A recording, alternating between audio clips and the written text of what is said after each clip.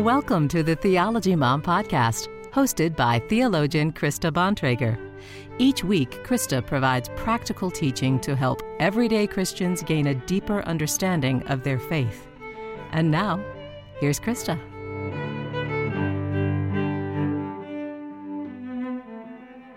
Hello and happy Monday to all of you. I am glad you are here. Thank you for joining me for this live stream. I'm on a good old-fashioned live teaching here at the Theology Mom channel.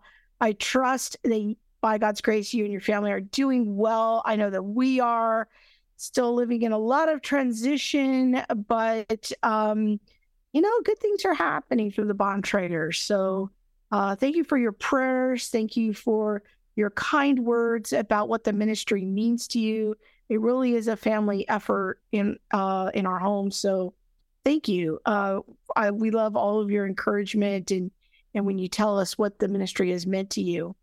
I'm excited to bring you this very important teaching today.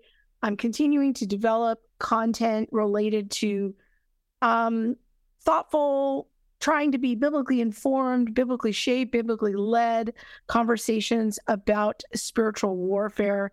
And based on the feedback that I've received, many of my followers want to know more about these issues. Lots of follow-up questions I get after I do these streams. And they're just looking for more information. Maybe something I said piqued their interest and they want to know more. So looking forward to continuing to bring you this content. Back in January, I shared 10 ways that people can open doors to demonic harassment. You might want to listen to that teaching in combination with this one. It'll provide some additional information. You don't need to have that in order to listen to this one. It's standalone content, but they're definitely kind of a sequence of teachings that I'm doing.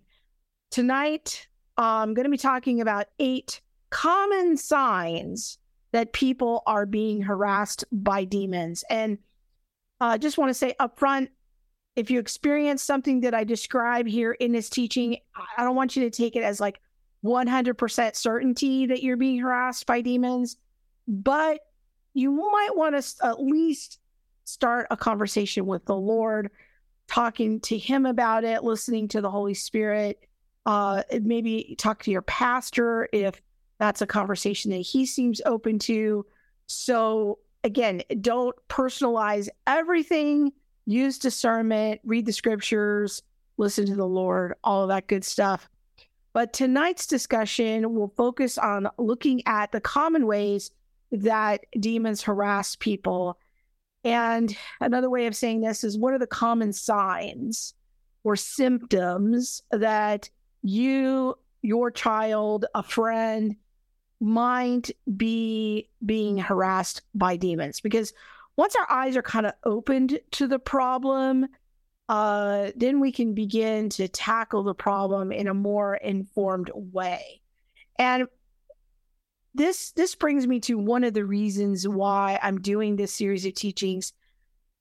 Because when people come to their pastors, their elders, their small group leaders, even your friend over coffee, and you start listening to them describing their challenges, or you're describing your challenges to that person, my hope is that we will do more to consider whether the problem might have a spiritual component to it.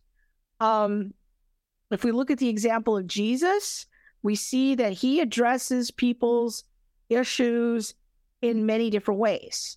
There's no one-size-fits-all way that Jesus does things. And one of the many ways that Jesus addresses people's problems, issues, is addressing demonic harassment.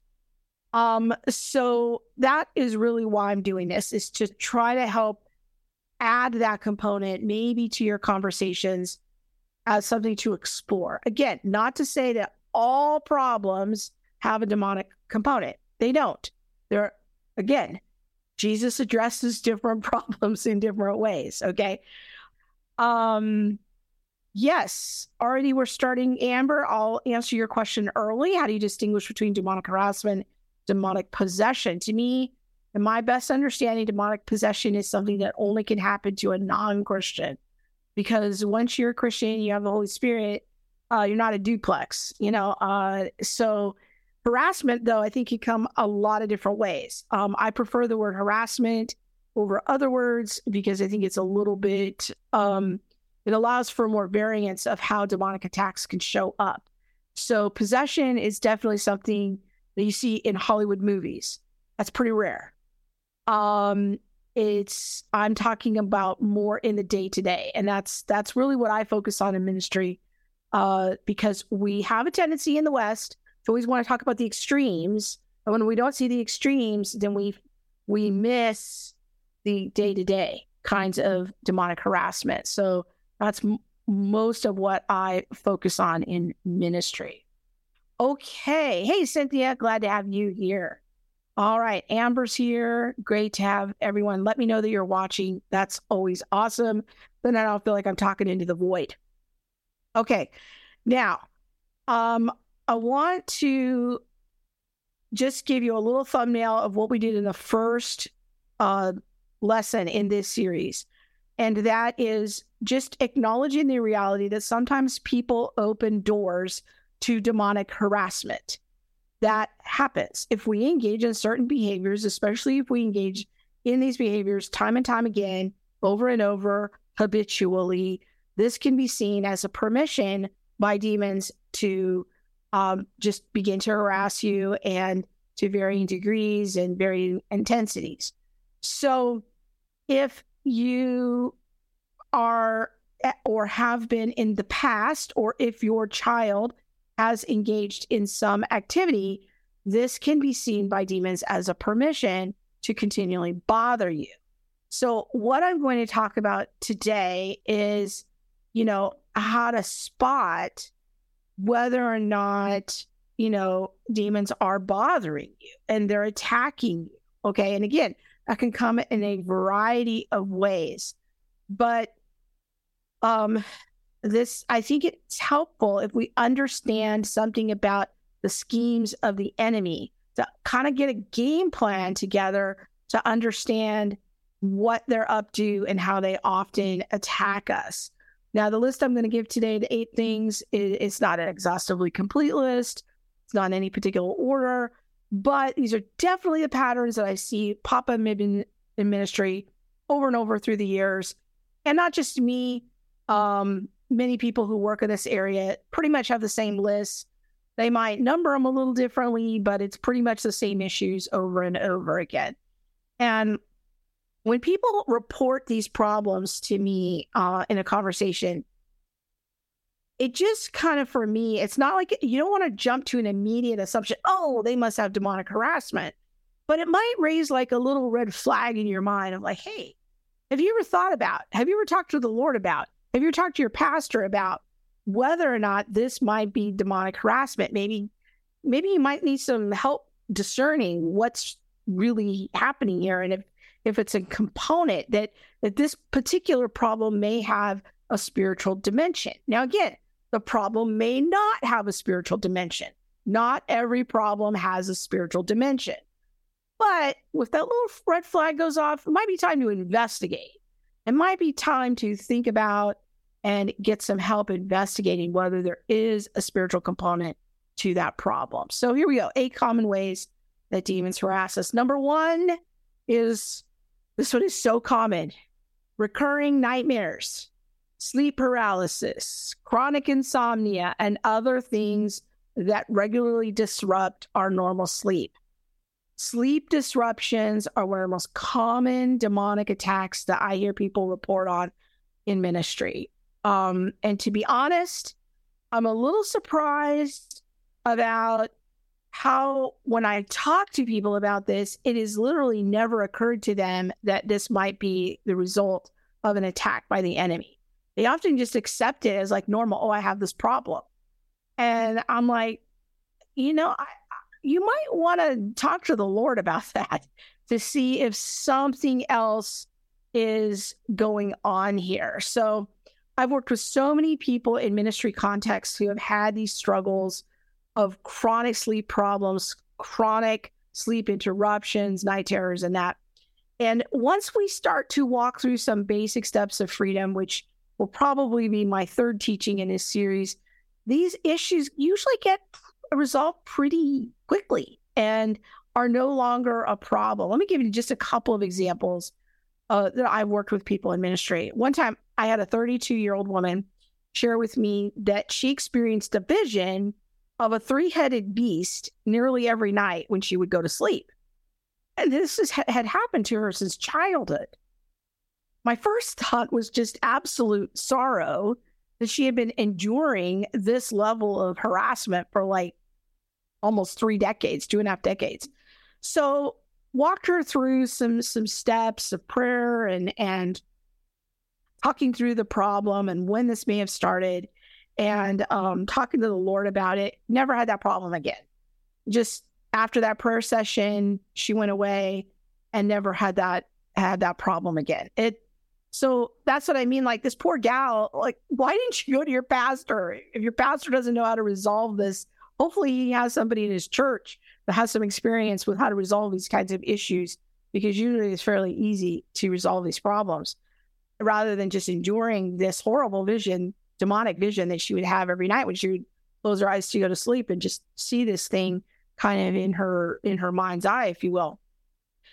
But you might think it's a little weird that it happened since childhood, but another component I want you to understand is it is actually not uncommon.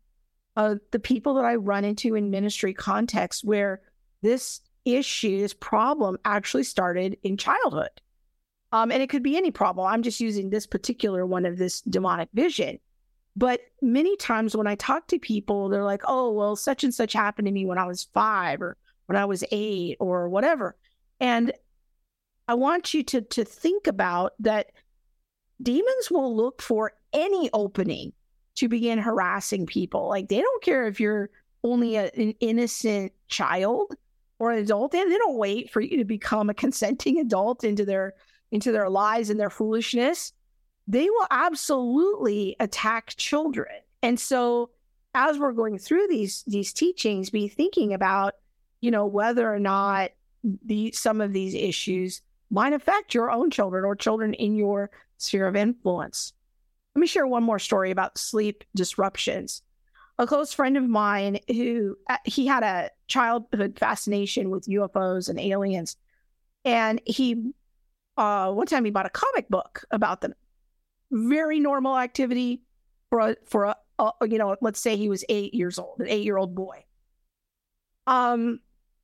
But in his case, this became kind of an opening, a little crack, some wiggle room for the enemy to take this very innocent act of an 8-year-old boy, a boy buying a comic book on aliens and UFOs, as a permission to begin harassing this child.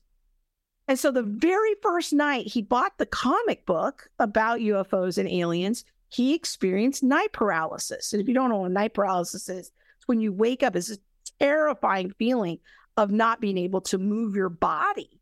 And it wasn't until years later as an adult that he started to see like the demonic connection. And he would have occasional, not every night or once a week, but occasional issues with night paralysis throughout his life. But as a result of dealing with it through prayer ministry, he no longer has this problem. It has been resolved. So there was a cutting off of that particular demonic harassment. So again, the bottom line here is just to help provoke your thinking, whatever maybe the Lord brings to you about your particular situation, but don't assume that every problem has a natural explanation. It might have a natural explanation. On the other hand, it might not. It might have a spiritual component to it. So sometimes it's worth taking a deeper look at things, ask some questions, get some help with that. Okay, number 2, the second common way that demons can harass us is we find ourselves battling with chronic, deep feelings of guilt, condemnation, and shame. This is another very common scheme. And the key word here is chronic. Look, we've all felt ashamed for something we've done. We've all been in a situation where we've made a mistake. But when demons begin to bring that into like being a chronic issue of guilt, condemnation, and shame, and those feelings become so strong, that's when I start, again, a little red flag goes off in my mind. I'm like, this person can't seem to move past this. They can't seem to get these feelings resolved in the normal ways of prayer, Bible study, and worship, and receiving the Lord's forgiveness and that sort of a thing. That's the little red flag. I wonder if this is a demonic attack. And what demons do, how they work, is that they begin sending attacks to our minds, usually first. They'll send us like damaging thoughts, sinful messages. And you might be just standing there like folding your laundry. You're not thinking about anything. You're just standing there folding your socks. And then all of a sudden, it's almost like this involuntary, relentless, accusatory thought that you have in your mind. This is a frequent thing that the enemy does. And so I want to just look at a really quick scripture here from Revelation chapter 12. And Bob's going to put it on the screen for us. This is a wonderful passage of kind of the whole Bible in a nutshell. In Revelation 12, it says, the great dragon was hurled down, that ancient serpent called the devil or Satan, who leads the whole world astray. He was hurled to the earth and his angels with them. Verse 10, then I heard a loud voice in heaven say, now have come the salvation and the power and the kingdom of our God and the authority of his Messiah. For the accuser of our brothers and sisters who accuses them before our God day and night has been hurled down. Notice these words. This is a description that God gives to the enemy. So, but notice the description here of the enemy is that he's the accuser and that he accuses them before God day and night. Now, obviously, when it comes to God, we know our position, right? Before a holy God. If we have put our faith, hope, and confidence and trust in Jesus as our Messiah, we know where we stand before the Father. But the enemy will bombard us sometimes with extreme messages about ourselves. If he is the accuser, he can bring thoughts of accusation. It's sort of a mental torture for the person. And it completely degrades that person's self-concept, these feelings of guilt, condemnation, and shame. And Carl Payne describes this very well in his book, Spiritual Warfare, which is a book that I recommend, by the way. And Bob's going to put that up on the screen for us. A few of you on the stream have already read the book. It's a great resource. Just go to Spiritual Warfare, Christians, Demonization and Deliverance by Carl Payne. It's a wonderful, helpful, biblically solid resource on the subject. You can also check out the conversation I did with him last June, had him on my podcast. But some of these messages might sound very mundane. It might be things like, I'm so stupid, or I mess up everything, or I'm ugly, or no one wants me. These were the very kind of standard messages that people would struggle with that I hear in ministry a lot. The enemy is not very creative. He usually sends kind of the same messages to everybody. And it can just be this ongoing feeling of not being good enough, that I don't do enough, and I feel shameful. I might hear messages like, I'm so worthless, or no one loves you, or God doesn't love you. The enemy will just even resort to whatever message he can press on to get that person into chronic feelings of shame. Now, again, not all shame is bad. Like, we should feel sorry for our sins. We should want to repent. What I'm talking about is chronic and persistent feelings of shame and guilt that don't seem to get resolved by meditating on God's word, doing what we call the ordinary means of grace, embracing God's forgiveness in the normal way. This is when I get suspicious. When these things are unresolved under the ordinary means of grace, I'm like, there might be something else happening here. That might be a spiritual component. Okay, number 3. The third sign that someone might be harassed by demons is they have suicidal and self-harm messages. And this flies under the banner of, mental health. Now, this is especially true, though, of people where they don't seem responsive to the normal treatments. Now, I'm not a clinical psychologist. I don't claim to be one. But I think that what we have to understand is that there are some attacks that can kind of mirror or act like mental illnesses. And so if you watch any of these interviews that you can go watch on YouTube from professional exorcists who work in the Catholic Church, one of the things that they will do before doing a prayer on someone or an exorcism process is they will evaluate whether the person's, what is their mental health state, and they'll ask a lot of questions and investigate. And you can hear all the time, Sean McDowell's had one of these guys on recently, that not every mental illness has a demonic cause. But occasionally, there does seem to be a connection between how that person is experiencing the world and the demonic. And this is where it takes a lot of discernment and careful thinking. I think this is particularly true when the person is receiving like bombardment of self-harm messages, suicidal messages, things like everyone hates me, I should just die. Or, something must be wrong with me, I'm not like other people, something defective about me, I should just die. These are the kinds of thoughts that sometimes and in some situations can just give way to chronic feelings of discouragement and feeling defeated and even depression. And no wonder, like, if you're being bombarded by these kinds of suicidal thoughts and being bombarded by thoughts of worthlessness and that you're just a loser, and it wears on you. It grinds you down emotionally.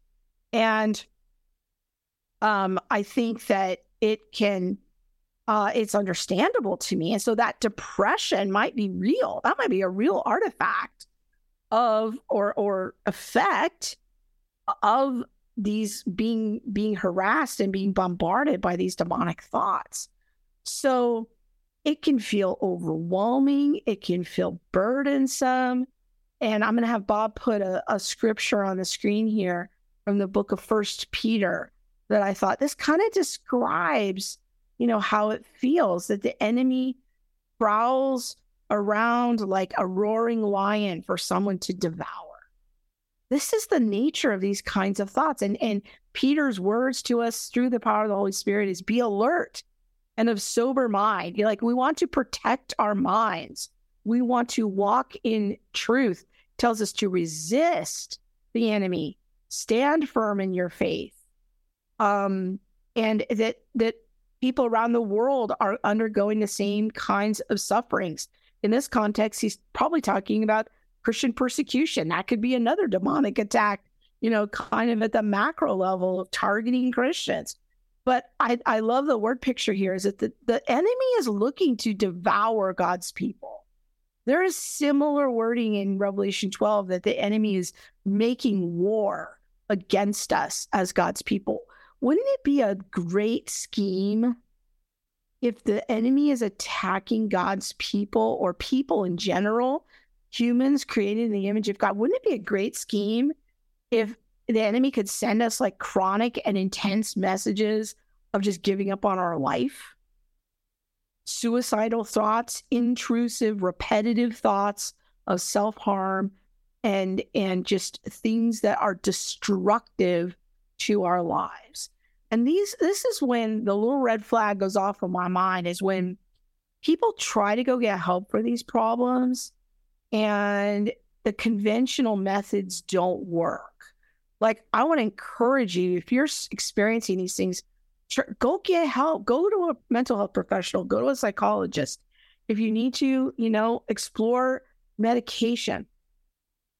But when people explore conventional medicines and then like they still are of no help, that's where I start thinking like, I wonder if there's a spiritual component to this. When we read about the boy in Matthew 17 who had a demon, and this demon would throw him in the fire when he took over. That kind of sounds like a very, very extreme mental illness. Or the demon-possessed man at the tombs who would cut himself. That sounds kind of like self-harm. And even if we're not possessed as Christians with the enemy and cutting ourselves, but I think he could certainly like try to whisper to us and bombard our thoughts and try to send us messages to get us to agree with his lies about us and get us to destroy ourselves. That seems plausible to me. Again, and that's not to say that I'm against conventional mental health protocols. I'm not. Many people get help through clinical diagnosis of mental illness. They've been successfully treated under a doctor's care. That's awesome. If you are experiencing these problems, please reach out to someone as a mental health professional. In my case, I suffered from suicidal and self-harm thoughts for almost 3 decades. And in my story, going through a prayer process, instantaneously overnight, I was relieved of that harassment. And in my case, yes, there were things in my life that were very difficult and very challenging. Therapy was really helpful for me in learning how to manage those things. But the suicidal thoughts, the mental torture of what I went through was relieved overnight after going through a prayer process, because those demonic attacks were accelerated because of my life challenges. So the devil is tricky. He'll use anything to come at us. So, okay. See the questions coming in. That's awesome. I'm going to get to those after number 4. So here we are, number 4, physical problems that don't seem to respond to normal treatment. Again, this is similar to the issue of mental illness. We see in the Bible that sometimes Jesus heals simply by rebuking an illness. We see this Luke chapter 4, when Jesus heals Peter's mother-in-law. It says he rebuked the fever and she was healed. Well, a different kind of healing that Jesus occasionally engages in is he heals by casting out an evil spirit. And this is something that we in the West are super uncomfortable talking about. Okay? But Christians in other contexts know that not every illness has a natural explanation. Not every medical problem has a natural cause. We see in Luke chapter 13 that the woman with the bent back, if we were to take her to a doctor, maybe she would get a diagnosis of scoliosis or muscular dystrophy. There's this woman with this bent back. It's been that way for years. How does Jesus heal her? He casts an evil spirit out of her. Mark chapter 9. Jesus casts out an impure spirit that caused a man to be deaf and mute. Now, there's other examples in Scripture where he heals blindness and deafness simply by commanding ears to open, eyes to see. But on this occasion, this version of blindness in Mark chapter 9 was caused by an evil spirit. Let's look at a verse here real quick from 2 Corinthians. 2 Corinthians chapter 12. Paul says this. It's a very famous passage. He's talking about how he sees all these grand visions of heaven and the supernatural. And he says, but in order to keep me from becoming conceited over all these amazing spiritual experiences, I was given a thorn in my flesh, a messenger of Satan to torment me. So whatever this thorn in the flesh was, whether it was blindness or some other kind of illness or whatever this problem was, it was affecting the Apostle Paul, and it was sent as a harassment from the evil one.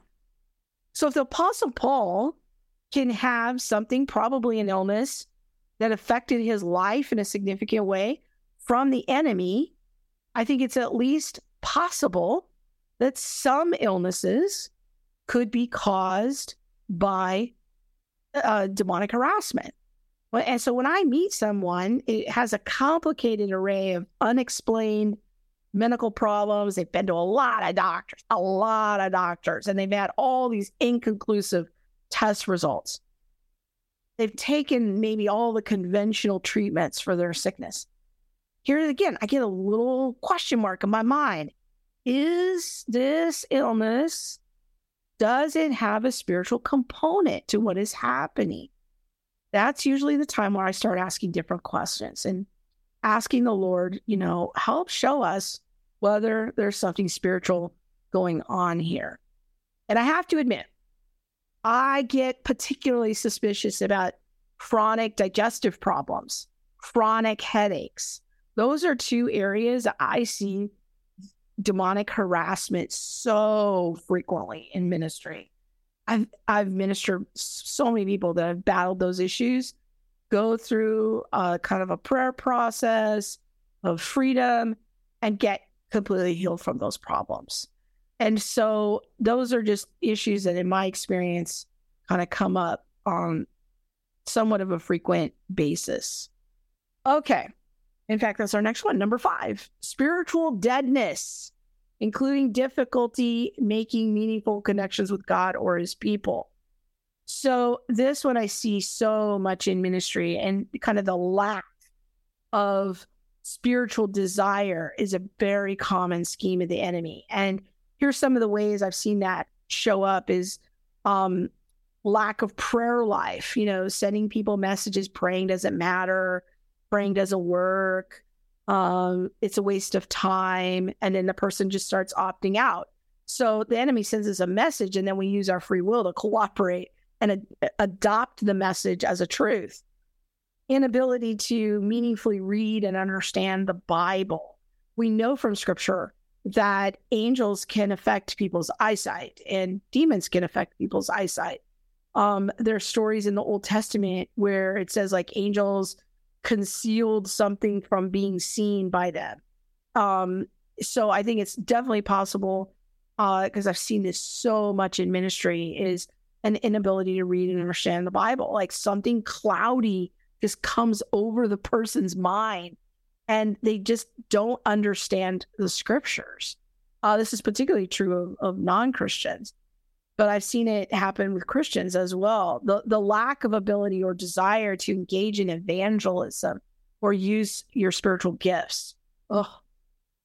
I think this is a big problem that nobody wants to talk about. I think that it is a huge scheme of the enemy to get us to buy into apathy about evangelism and sending us messages like, oh, someone else will do it, or I'm not smart enough, or it won't really make a difference. I think that these kinds of messages are very, very common. And I think that it is such a scheme. I mean, isn't that the greatest scheme? Like Jesus's Great Commission, Matthew 28, 19 and 20. Awesome. This is what we were supposed to be up to. But so often we are hindered by our own thoughts of limitation. Well, what if that's just an attack of the enemy that we buy into? And Jesus really wants to use us in big ways in evangelism, but we allow discouragement or our own limiting thoughts to cause us to opt out. I think this is a scheme that we really need to have some real talk about. Another common one that comes under the kind of the spiritual apathy, making it difficult for us to have a relationship with God and others, is chronic confusion and doubt over what we believe. Just being assaulted by messages like, well, is Jesus really for me? Is he really the only way? Did God really say?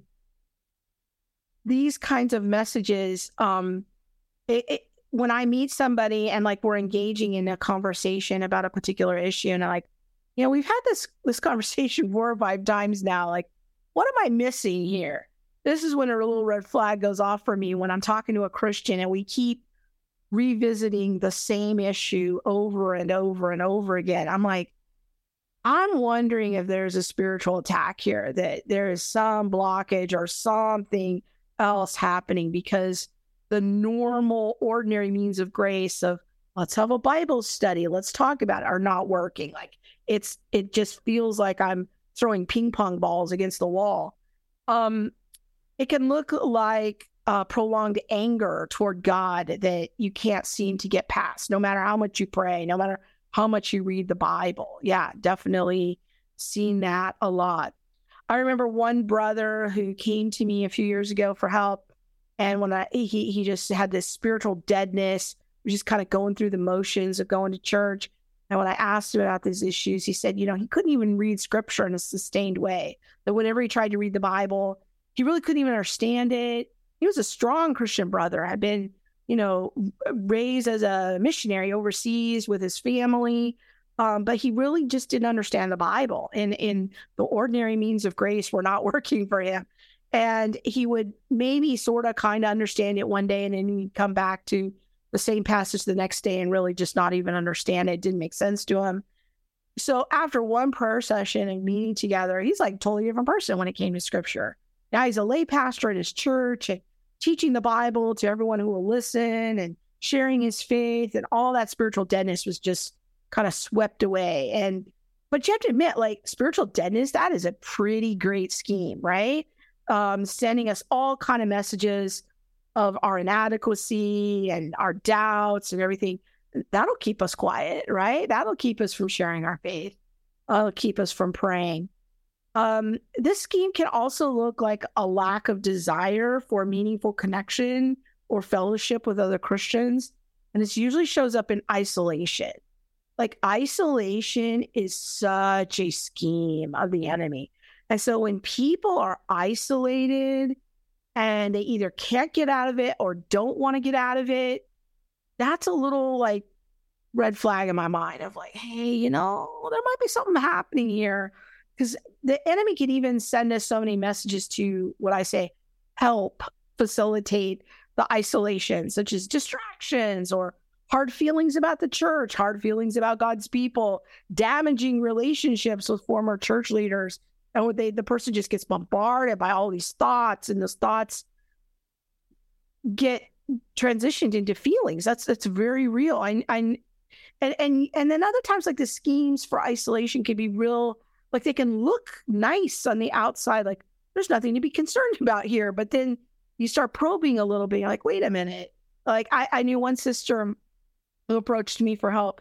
And after we talked for a bit and I'd asked some questions, I started wondering if maybe the enemy was kind of capitalizing on her strong appetite for reading. Now, reading isn't evil. It's not wicked. It's not demonic. But the enemy was using it to become, in her situation, a tool for isolation. And she kind of developed this pattern of behavior that whenever her husband would ask her to go somewhere, or friends invited her somewhere to a party, she would get all these messages of like, oh, I don't want to bother with people. People are too people-y. I just want to stay home and read. People are too complicated. I don't want to go. Being alone is so much easier. These were the thoughts that she would have. Well, that naturally led her to being alone a lot, isolation, hiding behind books, and she just didn't want to deal with God's people, because people are very people-y sometimes. And then she kind of got into this rhythm where she was just sort of choosing the isolation out of her own free will, and it was a hard habit to break. But, there was some opportunity to pray through that, and she knew how to pray against it and how to make different decisions. So these kinds of spiritual hindrances are very, very common. Okay, number 6 is ungodly behaviors, habits, or addictions, including unwanted thoughts and compulsions. This is a tough one, but also very common. In the previous teaching on the 10 open doors to the demonic, I mentioned at the end, like how the enemy can turn almost anything into a permission for harassment. And when we get obsessed with something, and again, like my friend with the reading example, she just loved books, so that led to her being isolated. Our hobbies, our interests, they might not be wicked or bad in and of themselves. But what happens is the enemy can use almost anything. This is how deceptive and tricky and horrible he is, that we just started having this compulsion, like I must do this. And we start opting out of our lives. And we almost feel like, well, this activity by myself is more desirable. And it's a spectrum issue. Like we always think of addictions as being like the drugs and alcohol and gambling and porn and things that are horrible, awful, and at one end of the spectrum. But I've seen so many examples where the enemy can even use something innocent like hobbies. And you could just spend hours and hours doing this hobby apart from your family.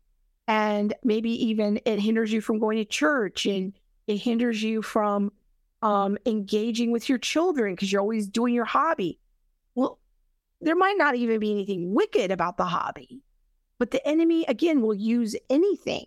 And so he takes this thing and then uses it to develop over time into kind of an ungodly situation because you're opting out of some of the spiritual responsibilities that you have in your family or your local church or whatever. And I was talking to a friend recently, and she mentioned she works in ministry at a church. She's on staff, and she was saying how she had noticed like there were so many women in her friend group that had gotten divorced, but that the roots of it came because they got obsessed with fitness. And I'm like, what? What are you talking about? She says, no, I'm serious. She says, I've had a number of friends, like the end path was divorce, but it all started was they got obsessed with fitness, and then they met someone else through the fitness, and that ended up eventually, yada, yada, yada, wrecking their marriage. And so here's an example where Satan can take a good thing, getting in shape, and then if the person lets it become too much of an obsession, too much imbalance of a hobby, and then it could end up like wrecking their marriage. That's a pretty great scheme because it's taking a potentially good thing and then using it as a means of introducing an ungodly habit, behavior, or obsession. And I was like, man, that is so interesting to me. So yeah, it's we can talk about obsessions, we can talk about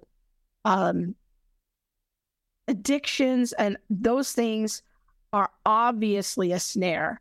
And but I think that we need to also, in the regular everyday life, of take an inventory of what is it that I'm using my time and my money and my emotions. What am I investing that in? Could that be getting too big? Is it going beyond what is healthy? And, things that even just start as dabbling in something can grow toward a larger compulsion. So anyways, some things to consider. Number 7 is the seventh sign that you might be being harassed by demons is what I call shadow people and paranormal experiences. If people report to me that they regularly see what I call shadow people, and they have paranormal experiences such as alien visitations or ghosts in their house or some other kind of supernatural activity like disappearance of objects or strange things moving in their home or other strange manifestations, you probably have company. You are probably being harassed by demons. And even if, and this is the thing, is that people are like, well, I haven't used a Ouija board since I was 13 years old. Why is this happening now? Again, if you're still having these experiences, it's usually because some permission was given at some point in the past, and the enemy sometimes will persist in harassing you around that issue. They might even be sending you all the shameful messages that you did it, but they're still there harassing you. And every time I speak about this issue in public, people will write to me through email or they'll come up to me privately afterwards and they'll tell me how often they see shadow people, often from the time that they were children, and that they still do. And that always brings the question for me, why don't we talk about this more in the church? There are a lot of people sitting in our pews, pastors, I know they're there. They write to me. There are people in your church right now who have paranormal experiences and see shadow people. Weird things happen to them, and they do not know how to process it. They are being harassed by demons, and they need help to know how to fix this, because we don't need to continue in this. We don't need to put up with this. So yeah, it's more common than you probably realize. All right, number 8, the final one is your Christian marriage to a decent spouse is falling apart. And I'm not talking about an abusive spouse. I'm not talking about an abusive situation. I'm talking about you're married to a decent man, a decent woman. You know they're decent. I've got news for you. Satan wants your marriage to fail. Marriage is God's foundation for society, and study after study bears this out. But here's some real talk. Demons will bombard you with all kinds of thoughts and lies about your spouse. In fact, it says it like this in John chapter 8. Jesus says this. He's talking to the Jews in this context, that they're unable to hear what he has to say. You belong to your father, the devil, and you want to carry out your father's desires. He was a murderer from the beginning. There's that death theme again. Not holding to the truth, for there is no truth in him. And when he lies, he speaks his native language. He is a liar and the father of lies. Satan is a lying liar, okay? He lies all the time. And let me tell you, his demons will send you lies. That's their native language about your spouse, because they are very busy trying to deceive you into believing lies about your husband or wife that you know in your heart is a decent person. But those demons want to undermine your affections, your trust, and even try to persuade you to violate your marriage commitment. Okay, they will send you messages to your mind. Oh, look, he's overlooking me and she's doing this and I don't like that. And he doesn't turn out the light the right way and she doesn't load the dishwasher the right way. These are petty lies. The enemy wants to steal your affection away from your spouse by sending these lies. Why? Because Satan's agenda is for you to destroy your family.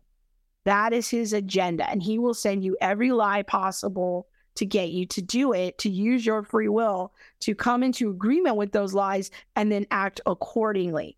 They will do everything and anything to bring stress and ultimately destruction to your family.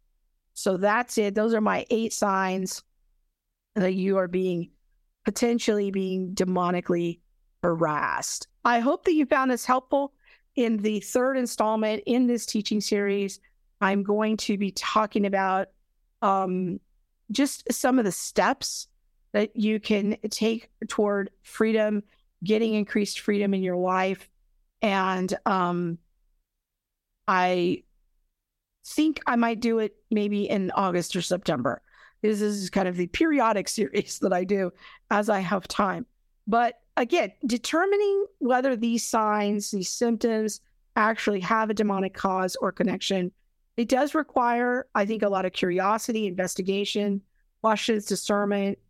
And sometimes it requires to keep pressing in and keep staying in that conversation with the Lord. And again, I want to emphasize, as I've emphasized repeatedly through this talk, don't assume every problem has a demonic cause, but also don't assume that every problem has a natural explanation. Sometimes it's a combination of the two.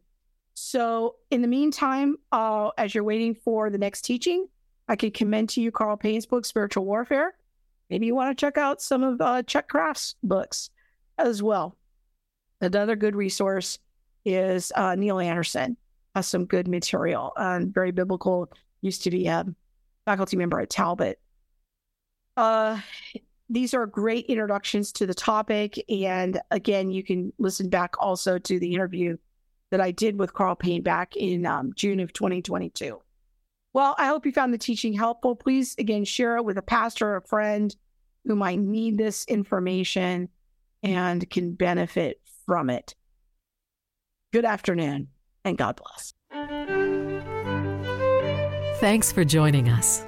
Make sure to subscribe to the Theology Mom podcast and add your review.